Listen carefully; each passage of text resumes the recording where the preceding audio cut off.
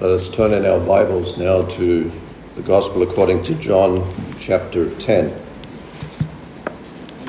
John chapter 10, and we'll read the first 18 verses of this passage of Scripture. John 10, beginning at verse 1. Verily, verily, I say unto you, he that entereth not by the door into the sheepfold, but climbeth up some other way, the same is a thief and a robber. But he that entereth in by the door is the shepherd of the sheep. To him the porter openeth, and the sheep hear his voice, and he calleth his own sheep by name, and leadeth them out. And when he putteth forth his own sheep, he goeth before them, and the sheep follow him, for they know his voice. And a stranger will they not follow, but will flee from him, for they know not the voice of strangers. This parable spake Jesus unto them, but they understood not what things they were which he spake unto them. Then said Jesus unto them again, and now Christ explains the parable. Verily, verily, I say unto you, I am the door of the sheep. All that ever came before me are thieves and robbers, but the sheep did not hear them. I am the door. By me, if any man enter in, he shall be saved, and shall go in and out, and find pasture. The thief cometh not but for to steal, and to kill, and to destroy. I am come that they might have life, and that they might have it more abundantly. I am the good shepherd. The good shepherd giveth his life for the sheep. But he that is an hireling, and not the shepherd, whose own the sheep are not, seeth the wolf coming, and leaveth the sheep, and fleeth. And the wolf catcheth them, and scattereth the sheep. The hireling fleeth, because he is an hireling, and careth not for the sheep. I am the good shepherd, and know my sheep, and am known of mine. As the Father knoweth me, even so know I the Father, and I lay down my life for the sheep. And other sheep I have which are not of this fold, them also I must bring, and they shall hear my voice, and there shall be one fold and one shepherd. Therefore doth my Father love me, because I lay down my life, that I might take it again. No man taketh it from me, but I lay it down of myself. I have power to lay it down, and I have power to take it again. This commandment have I received of my Father. We read the word of God thus far. May God bless unto us the reading of his word.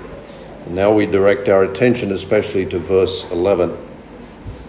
John 10, verse 11. I am the good shepherd.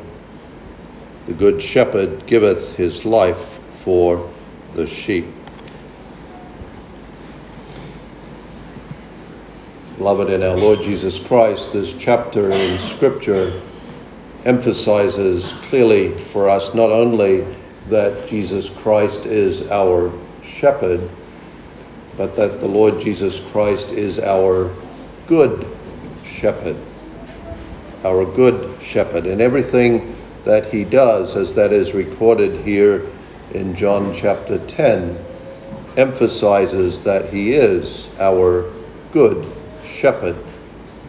Verse 3, he is our good shepherd because he calls his sheep by name, and he causes us to hear his voice, and we recognize his voice.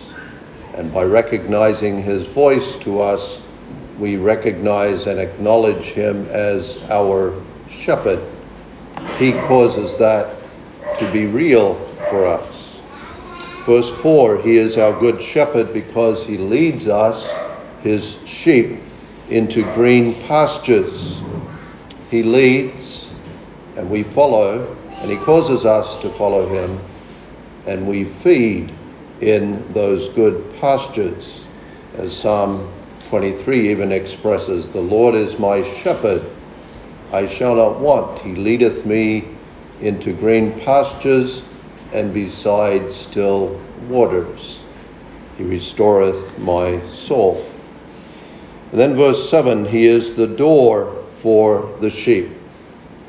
We are, through him, able to enter the kingdom.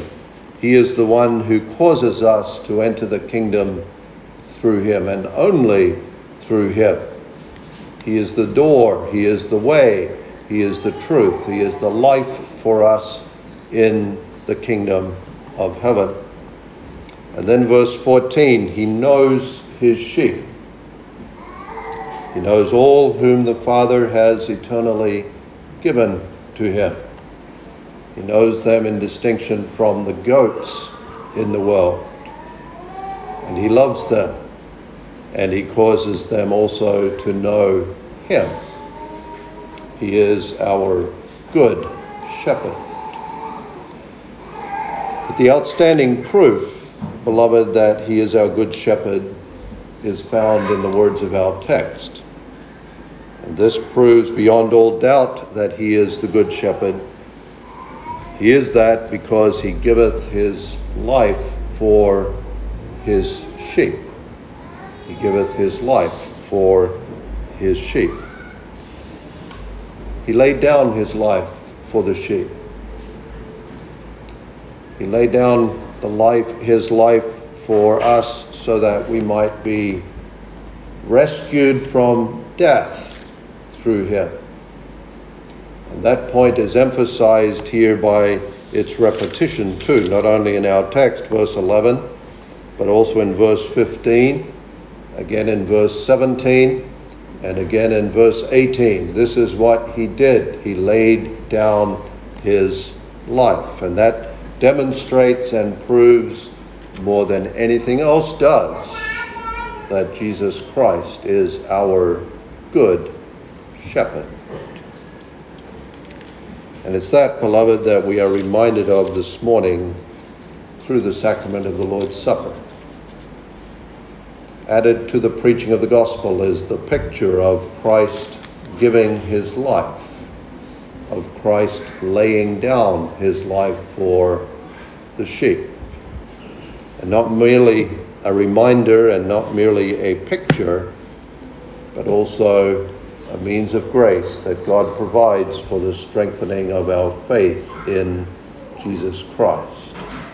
Let's consider then our good shepherd laying down his life. Our good shepherd laying down his life. Notice two things: what he did and why he did it. The text and this passage gives us an earthly analogy.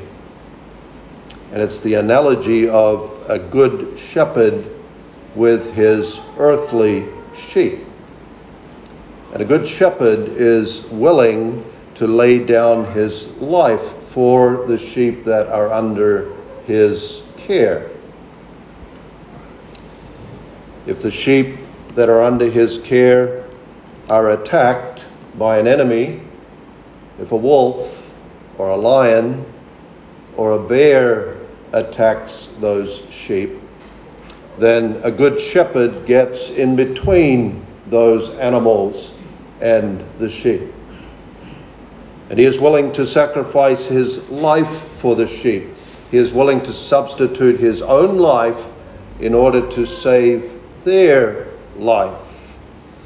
The wolf and the lion and the bear will still attack, but now they will attack the shepherd instead of attacking the sheep, because the shepherd protects his sheep. He rescues them. He saves them at the expense of his own life. And that stands in contrast, as the chapter points out, in contrast to a bad shepherd. A bad shepherd is represented here and referred to here in verses 12 and 13 as an hireling.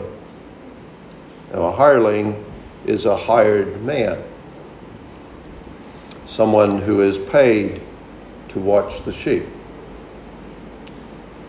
And the sheep don't belong to him. The sheep are not of any personal value to him. They are not his personal sheep. They are not sheep that he loves personally. And because he's not personally attached to those sheep, he doesn't care for them very well. He's not concerned for them, but as an hireling, he is simply concerned for himself, first of all. Concerned that he will earn his salary by caring for the sheep, and concerned that his own life is safe, so that if the enemy attacks the sheep while they are under the supervision of an hireling, then he doesn't put his life in danger for the sake of the sheep. But he flees. He cares only for himself. He's not willing to die for the sheep. And so the sheep under his care will suffer. He is a bad shepherd in contrast to the Lord Jesus Christ, who is a good shepherd. And so Jesus Christ, our good shepherd, is not concerned, first of all, about himself. When it comes to his relationship to his sheep, his relationship to us, he says, I love my sheep. And each of them is personally precious and valuable to me, so that when my sheep are in danger, I will always come in between them and the enemy that attacks them. I will protect, I will defend, and I will always rescue my sheep. He puts aside his personal desires. He puts aside his own person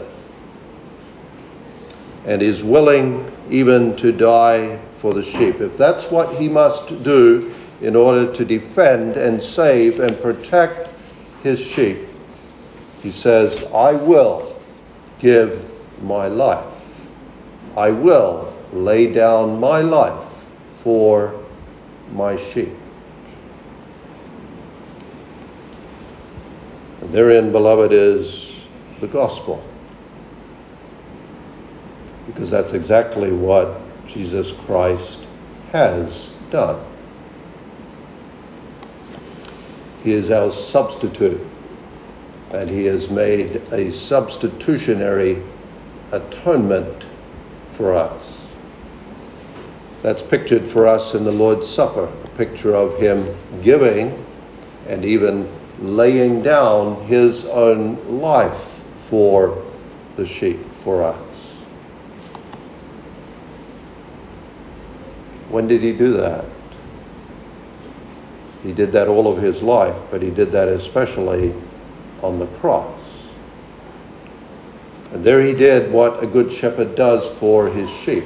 There on the cross, he put himself between his sheep and the enemy.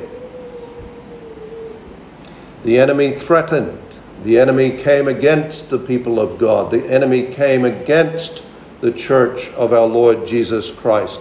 The enemy attacked God's people with the intention of killing and destroying them eternally. That enemy was Satan. And that enemy that came against the people of God was Satan, as death was upon all of us on account of Satan dragging the people of God down into sin. And death with everything that follows death, namely hell, as the eternal punishment for our sin. And if the enemy had been able to get a hold of the sheep of Christ, the sheep that God had eternally given to his Son, the Lord Jesus Christ, if Satan had been able to get a hold of us, he would have dragged us down forever with him into the depths of the fires of hell. But Christ came, and Christ came between the enemy and us. And he let the enemy attack and kill him instead of us. He went to hell instead of us. He laid down his life. And every aspect of the work of Christ of doing that for us was not an easy but a very difficult work for him. For him to give his life and for him to lay down his life meant, first of all, he had to come from heaven. And he had to come into this sin-cursed world. And he had to live amongst sinners. And in his life here upon this earth, he had to be the man of sorrows and acquainted with grief and reproached of men. He had to be a man all his earthly life that was despised and rejected of men. He had to be one that suffered the shame of our sin all of his life. Hated and rejected on every side. For him to give and to lay down his life meant also that he had to die on the cross. He had to die the accursed death of the cross. That is the cross that represented the curse of God, the cross that represented being suspended between heaven and earth, because everyone on earth said, "Get off the earth, you don't belong here." And heaven said, "You may not come to heaven either."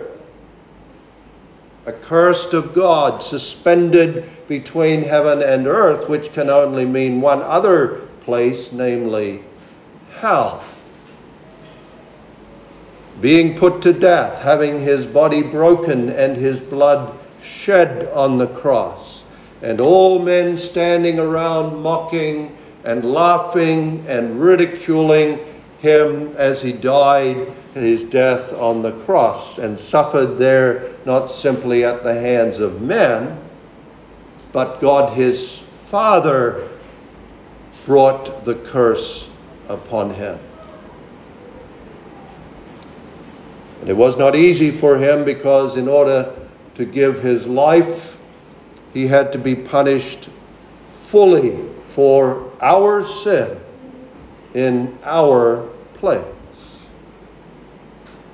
God placing, when he was conceived in the womb of the Virgin Mary, God placing upon Jesus Christ, our good shepherd, all of our sins and all of the guilt of our sins and all of the punishment that our sins deserved. And then God, from that day forward, through all of the life of the Lord Jesus Christ on this earth for some 33 years, and then especially on the cross, pouring out upon him the fury of his eternal and holy wrath against our sin, all upon the Lord Jesus Christ, his Son, sending him into the pit of corruption, causing him to experience that lake of fire, pushing him down into the bottomless pit, and drawing out of him that weeping and gnashing of teeth. That's what it meant for him to lay down his life for us. And he needed to do that willingly. If he did not do it willingly, then there would be no value. It wouldn't count. It wouldn't save. And that's the language of our text too. He did it willingly. The good shepherd himself gives his own life. The good shepherd is not one whose life is taken away from him by others, but the good shepherd is one who gives his life. He lays down his own life. And that's emphasized later in the chapter of what we read in verses 17 and 18. "No man taketh my life from me," he said, but I lay it down of myself. I have power to lay it down. And so with the almighty power he had as the Son of God, he came into this world with that as his purpose. I will lay down my life for my sheep.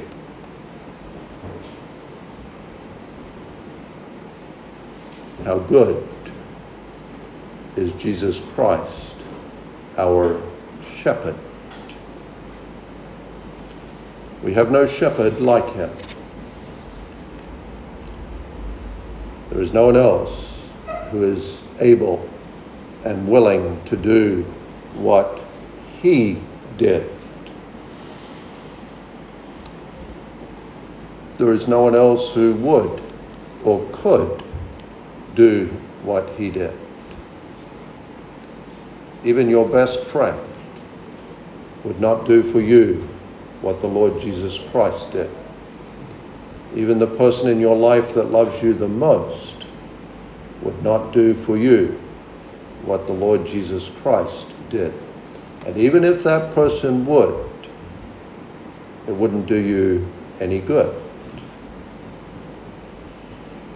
The Son of God is our only good shepherd. The only one who could, and the only one who did give his life for us, his sheep.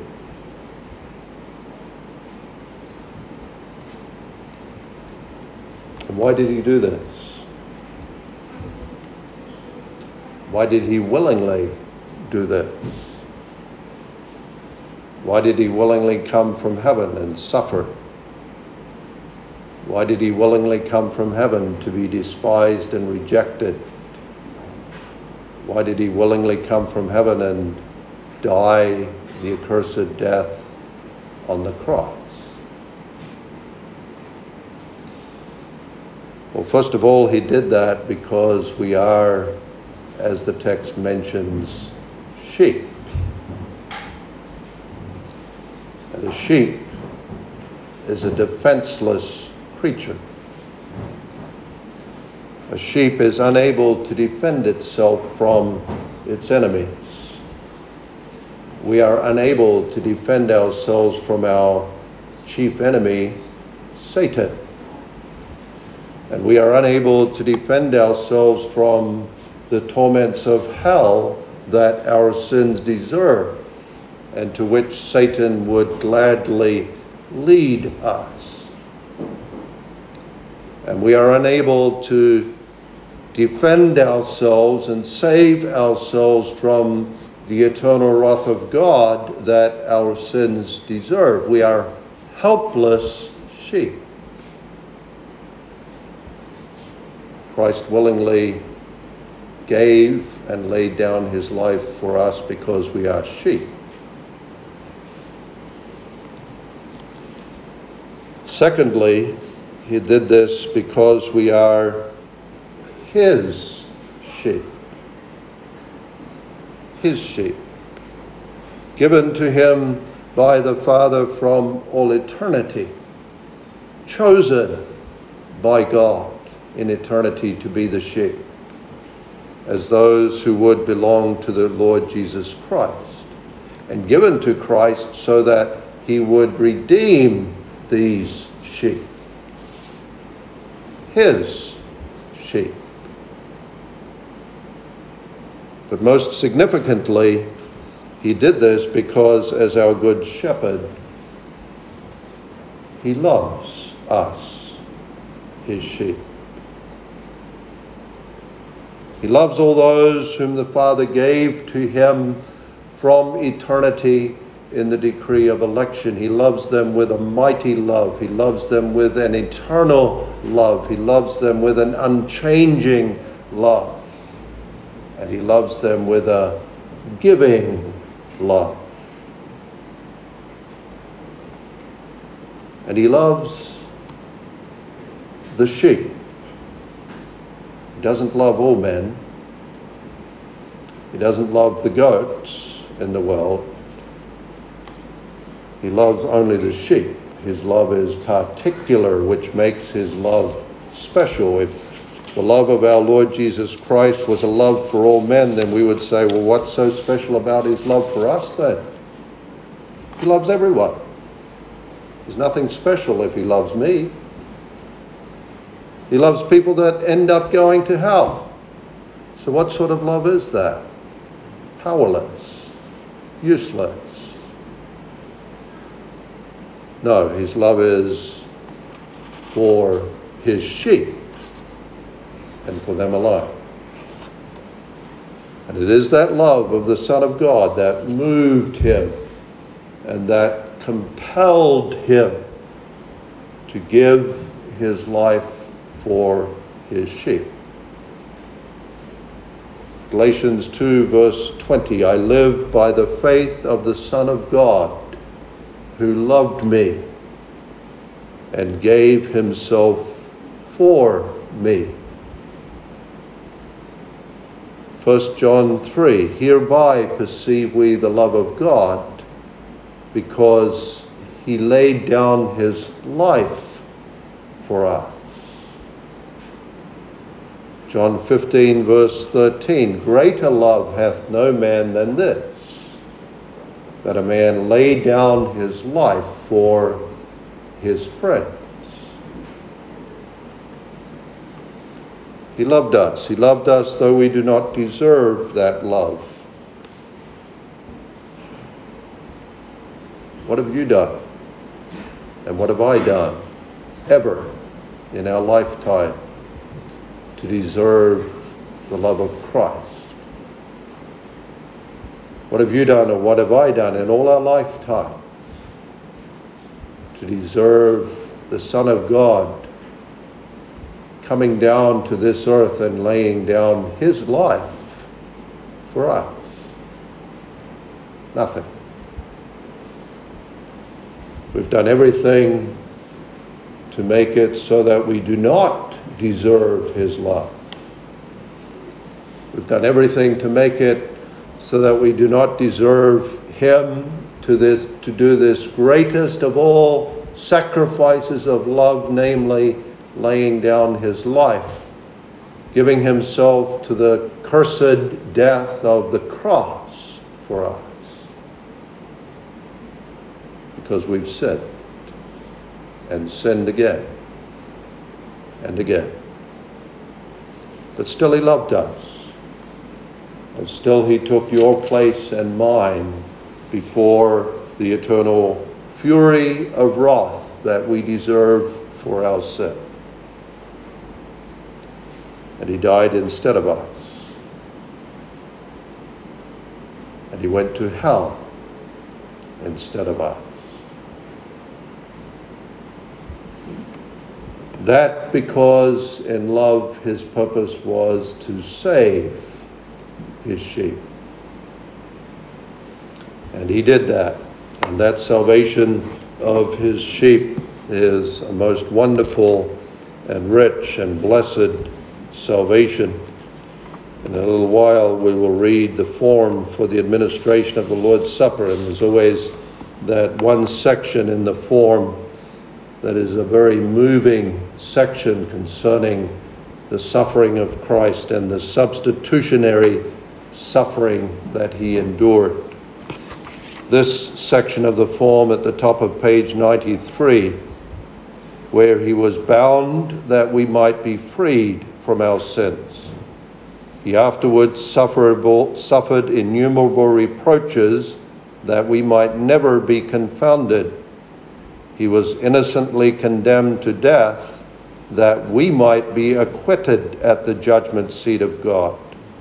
He suffered his blessed body to be nailed on the cross, that he might fix thereon the handwriting of our sins, and hath also taken upon himself the curse due to us, that he might fill us with his blessings, and hath humbled himself unto the deepest reproach and pains of hell, both in body and soul, on the tree of the cross, when he cried out with a loud voice, my God, why hast thou forsaken me?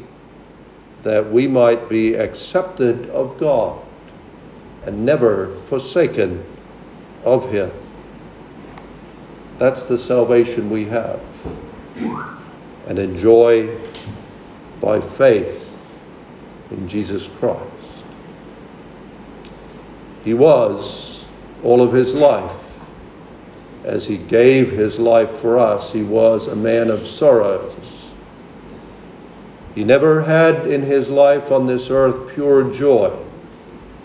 It's very well possible that during all of his earthly life, our Lord Jesus Christ never smiled.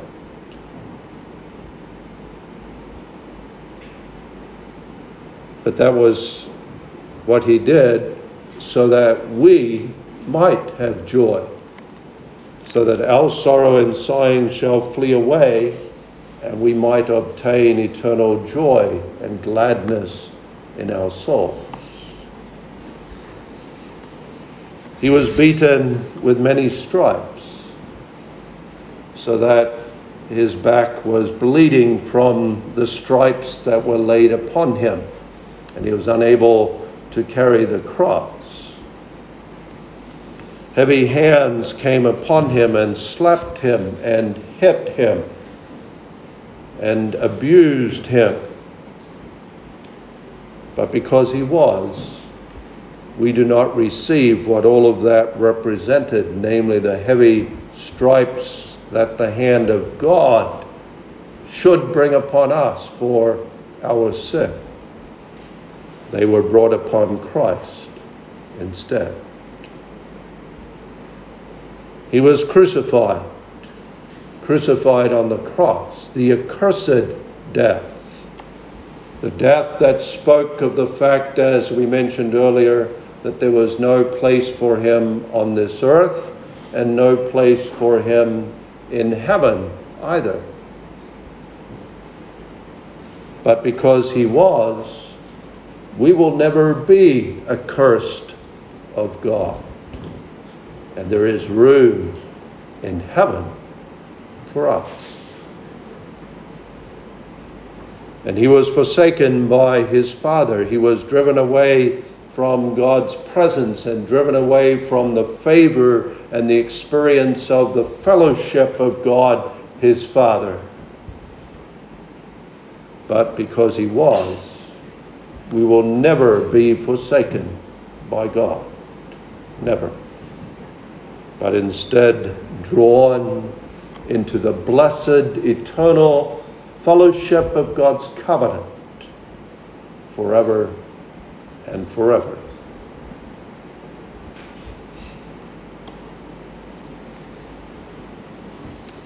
We need him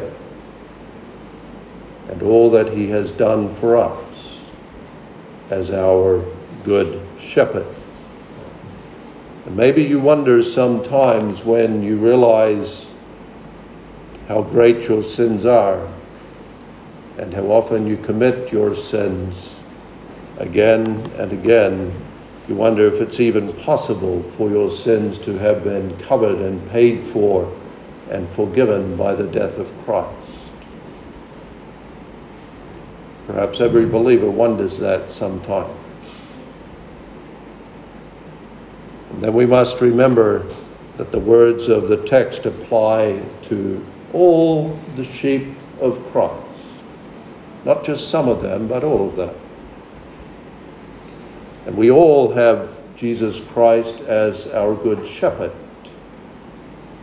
who gave his life and laid down his life for all of his sheep, so that the scripture declares there is no condemnation to those who are in Jesus Christ. There is no condemnation to anyone who has Jesus Christ as their good shepherd. And so may the Lord strengthen us by his word, and then also as we partake of the Lord's Supper, strengthening our faith in the assurance that we have had all of our sins completely covered by Jesus Christ, our good shepherd, who gave his life for us. Amen. Let us pray. Our Heavenly Father, we give thanks. Thou hast given us what we need for our salvation, thy Son, our Savior, our Shepherd who laid down his life for us. Bless us and strengthen our faith and trust in him, and by thy Spirit apply thy word so we are assured that we are indeed forgiven all of our sins, because Christ has done a complete work of salvation for us in laying down his life to pay completely for all our sin. In his blessed name we pray. Amen. Let us now turn in the back of the Psalter to the form for the administration of the Lord's Supper.